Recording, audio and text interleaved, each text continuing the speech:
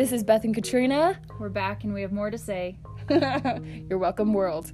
All right, so today we're going to be talking about commitment. Specifically, commitment within relationships, because we're in that time of life. We are single, going to BYU, and we see a lot of commitment issues. Yeah, lack thereof. And also, I feel like we feel it in a real way. Yep. We're talking about this because it's important to us, so you can just join us for the ride.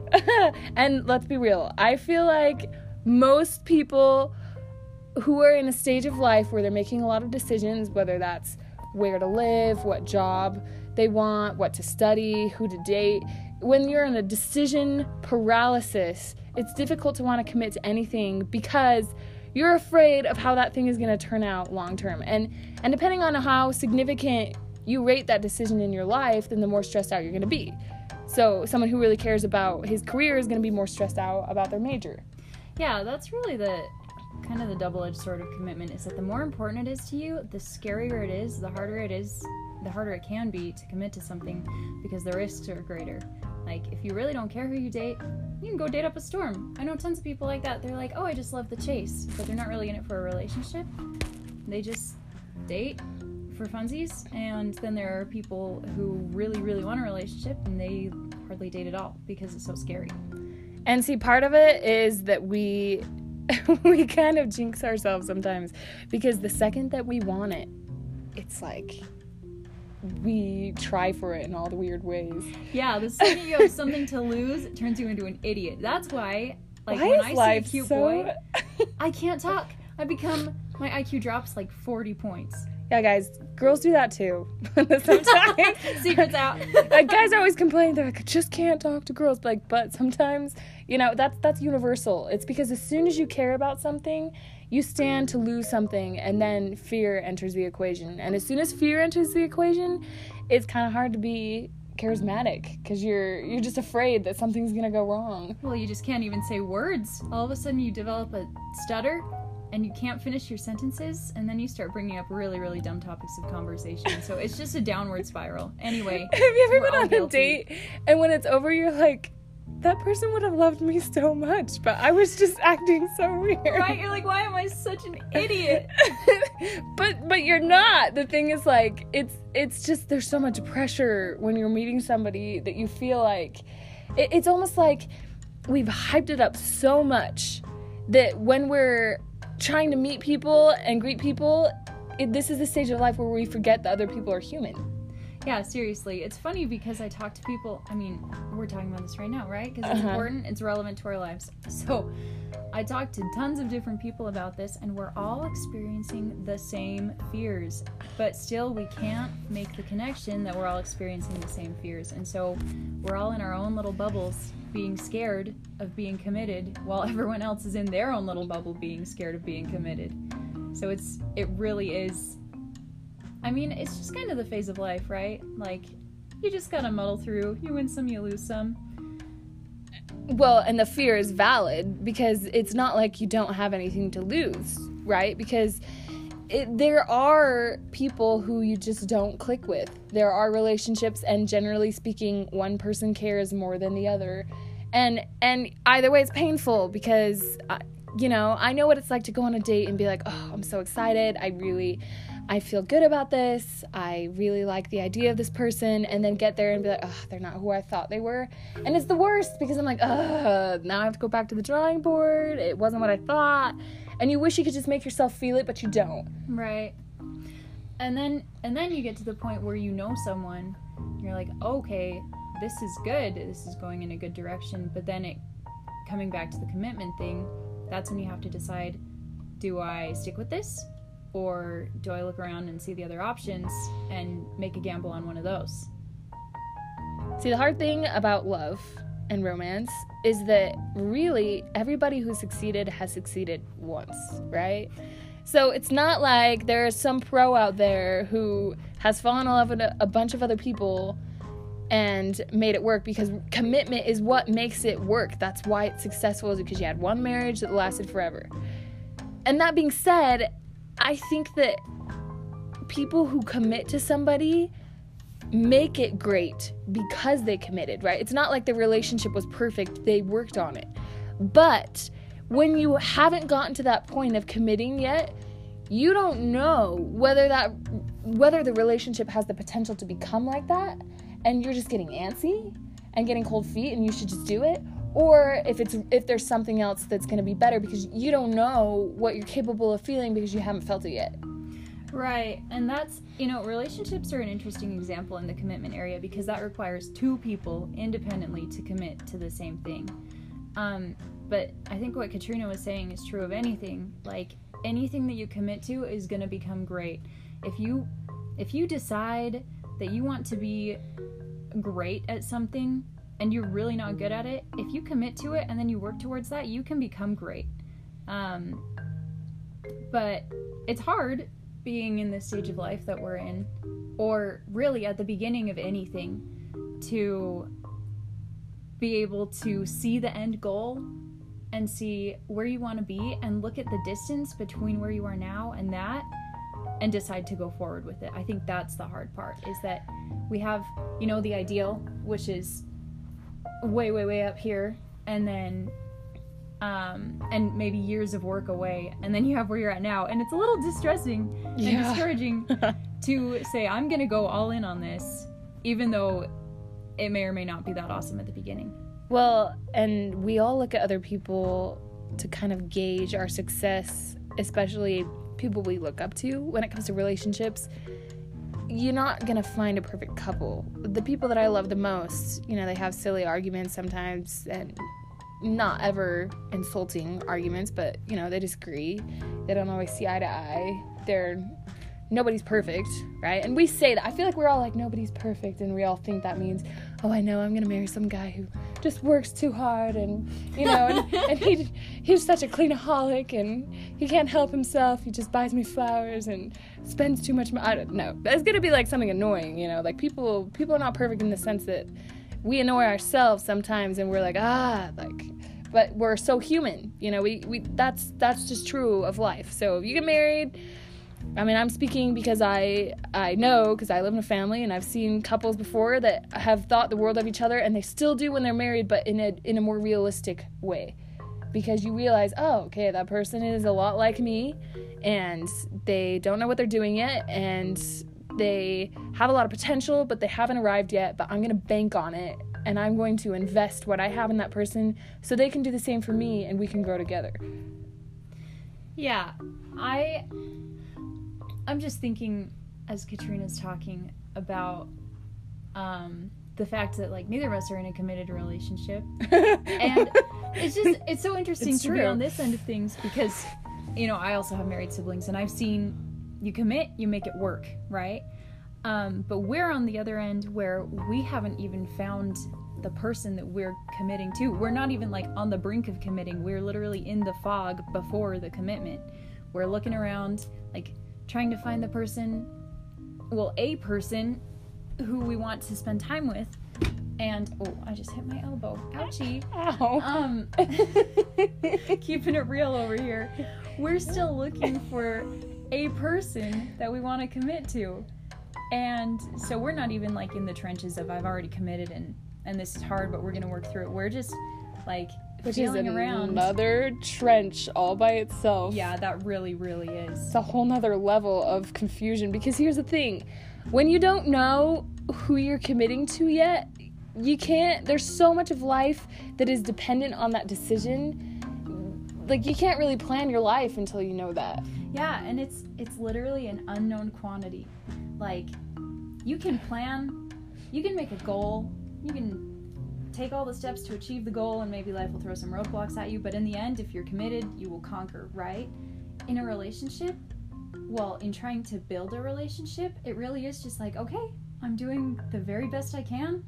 God, send me someone, please. Well, and so the hard thing about that is that sometimes there are people, and there could be people that we aren't seeing. You know, sometimes the best things in life are right in front of our noses, and we're just not. We just don't see it because we either don't recognize it because we don't know what it looks like. You know, sometimes you have the wrong priorities. I mean, I imagine that all of us have kind of felt like if we've ever met somebody and we're like, man, if they just knew me Yeah. We would be best friends, you know? Yeah. And you feel like you have so much to offer, but somehow you just can't quite get the first part right. And so it never goes into that friendship. And how many of those people could there be around you every day that you just don't know because you never gave them a chance? But you can't emotionally give everybody a chance. You just don't have that kind of capacity. But right. But then when you do have those people in your life that you've given a chance and you've kind of built that foundation, at what point do you decide, okay, this is good? Like, Katrina, what would be the point at which you're like, okay, committed? Okay, so here's the thing. I can't really say what it feels like because I haven't felt it, but I have these gut instincts. And it's funny that life works like this, that there are things that haven't happened to us yet, but we have expectations for them anyways. Just some kind of a feeling that we expect will be there, will exist. Right. And we get like little samples of it, you know, along the way. We're like, oh, that's what I need. That's what I want. And the feeling that I think is the most important is peace. I think that's the one thing that the devil can't imitate is peace. Right. And feeling like, okay, I trust this person. Yeah, this will be fun to listen to in 5 years when we're married. And we'll be like, haha, remember that time we made a podcast Remember when we didn't know? Right, exactly. Remember when we were saying what we thought would mean we could commit? And we'll probably laugh, but... I'm already laughing. You've got to, right? Humor's the way we deal with all the uncertainty. But yeah, that is an interesting point, that a lot of this really is, you go off of gut instinct, and I guess you go off of the examples of people that have gone before you that you admire, and maybe you pick up some things along the way, like some examples of what not to do as well, but eventually you just kind of go, right? Like, you just kind of have to let the seeds of whatever foundation you've laid grow into whatever they're gonna be. Well, like, one of my best friends, when they were engaged, I remember looking at her fiance and thinking they were just the most perfect couple to walk the earth. They were adorable and just very good to each other, and I was like, man, like, I want to find someone like that. They just make love look so good. Mm-hmm. And I remember feeling like they were so perfect, so compatible. And then at one point I was talking to her and she was telling me that she was getting cold feet and she was scared, and I was like, what? No, like, what are you doing? Like, this guy is perfect. But and then she was like, yeah, but I just don't know. And I'm like, no, yeah, you do know, you know, just ride it out and things will work out. And they did. She got married and then, you know, we've had talks about it, but I remember feeling in that moment like, man, like, if she doesn't know and she had it so good, then how many times in our life, or maybe in my life, do I have something where I'm just like, I don't know, because when it's our life, there's so much more responsibility. It's like buying a car, you know, you drive it off the lot, it's yours. Yeah. And it's a lot more than a car because it's a life, right? So once you drive that life off the lot, it's yours. It's yours. And that's a scary thing. You can take that thing out on a test drive, and that's great. But, like, as soon as you buy it and put the money on the counter, that's scary stuff. You know what, though, is so great about that is that when we invest in something, we value it. So, like, a lot of people, they're like, yeah, I'll try out this relationship for a while. They might live together or whatever. But then if there's no guarantee, like, if you're never backed up against the wall, where you have to decide, I am going to do this, then you never learn to value what you have. Like that car that you've driven off the lot, you might drive a rental car like a lunatic because eventually someone is going to take care of that car, right? It's someone else's car. But if it's yours, you care a lot more. You take care of it. Yeah, exactly. So it's kind of this weird insurance policy almost, where once you commit, you will do whatever it takes to take care of that relationship. And I think that's what makes the relationship work in the end. You know, I think there's danger when there's a possibility of leaving a relationship in your mind. when people go into marriage thinking, if it doesn't work, I'll just leave. Mm-hmm. Because that commitment kind of loses some of its power, because I think that's true. I think that if you're committed to something or someone, you're not just like, oh, well, that person is going downhill and I'm not going to go with them. You're like, I'm going to grab that person because they're falling off a cliff and I'm not going with them, and that's my life too. Yeah. And not only that, but you're more likely to build them up and to love them and to be there for them and to work and sacrifice because you know that's your life. Yeah. And otherwise, if you felt like you could just leave at any moment, then you'd be a lot less inclined to make those sacrifices. Right, and is it really commitment if you have that escape plan in the back of your mind? Like, can you really even call it commitment in the first place? Because if you build in a plan B, almost inevitably the plan B will come to fruition. That's what I've noticed. Like, if you have a goal, but then you kind of hedge your bets by saying, well, if I don't meet that goal, I'll meet this goal instead. If you just work single-mindedly towards the first goal, it will happen, right? But if you start investing in the second goal, if you have all these backup plans, then eventually you're going to be living the backup plan. Like, if you put more energy into the backup plan, into making sure that you're safe instead of all in, then eventually you might be safe, quote unquote, whatever that means to you, but you're not gonna have that relationship. There's so much to this topic. I feel like I could talk for hours, because the thing about it that's so intriguing to me is that when you're dating somebody, if you go on a date and say it's a first date, you don't know the person, right? You could come home and tell your roommates, he's a nice guy, I don't like the way he talks, I don't like horrible cook, or it was awkward, and you could even be, you could say something like, it was kind of nerdy, or he was out of shape and I don't like that, whatever, and your friends are going to be like, oh, yeah, okay, you know what, move on, like, he's not your type, that's fine, whatever. But you just imagine you're married to some guy and you come back and told your friends, like, oh, you know what, he's kind of dorky and nerdy, and your friends are going to be like, what the heck is your problem? Like, you're married, you know?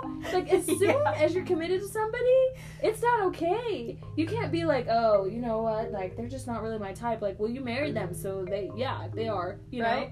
But, so, it's not like, and here's the thing, maybe we should change that about our culture anyways, maybe we should be a little nicer, but, to be fair, when we're not committed, we have, like, this choice where we can say, I am going to sever this, and I can sever that, and it doesn't make me a bad person. You can go on as many dates as you want, and you're great. But if you marry somebody, and then you cheat on them, or you leave them, or you stop loving them, that's where the line is. So it's really where the danger is after the commitment. And so that's why a lot of people think, oh, well, if I just don't commit, you know, that's what our society thinks now. Like, oh, well, then the wrong thing really is the commitment, because that's what's making us feel guilty, and that's what's making it wrong, and that's why so many people are cohabitating and everything else, because they're like, oh, well, that makes you a horrible person. I would never, you know, propose to that person and then leave. But you better believe I'd marry, you know, I'd live with them for 4 years and then leave, but I'm fine because I never said I do. But what does that even mean anymore? After a while, it's just like, are we all samples and we're all tasting each other for nothing and nobody buys anything? Like, and the price of people has gone down and relationships are losing their value? I don't know. It's a whole thing. Yeah, well, that goes back to what I was saying about, like, when you invest in something, you value it. As you were talking, I thought of C.S. Lewis, my main man. I so love awesome. Him. Yeah. And he talks about love in the sense that you do not love someone and then do things for them. It always happens that you do things for the person and then you grow to love them. You act like you love them, and the act of loving precedes the love itself. So here's my question, and maybe this is a question that we can't really answer. Maybe this is a loaded question, but is love a choice? Or is it something that draws us in and then we choose it? And how much of that is our decision and how much of that is us? Because it is true that there are some people that we do not vibe with, could not, you know, we just know. And there are some people where there's kind of like this moment where you're like, should I not? And then, and how much of that is you jumping in because you choose to, or you feeling like, oh, I couldn't live without that person? But is it because you told yourself that? I mean, where's the line? You know what? That would be a great thing for us to discuss next week. Next week, we'll tune in with that question, folks. We hope you enjoyed our kind of rambly discussion on commitment. We had a good time. So, yeah, thanks for listening, and we'll see you next time.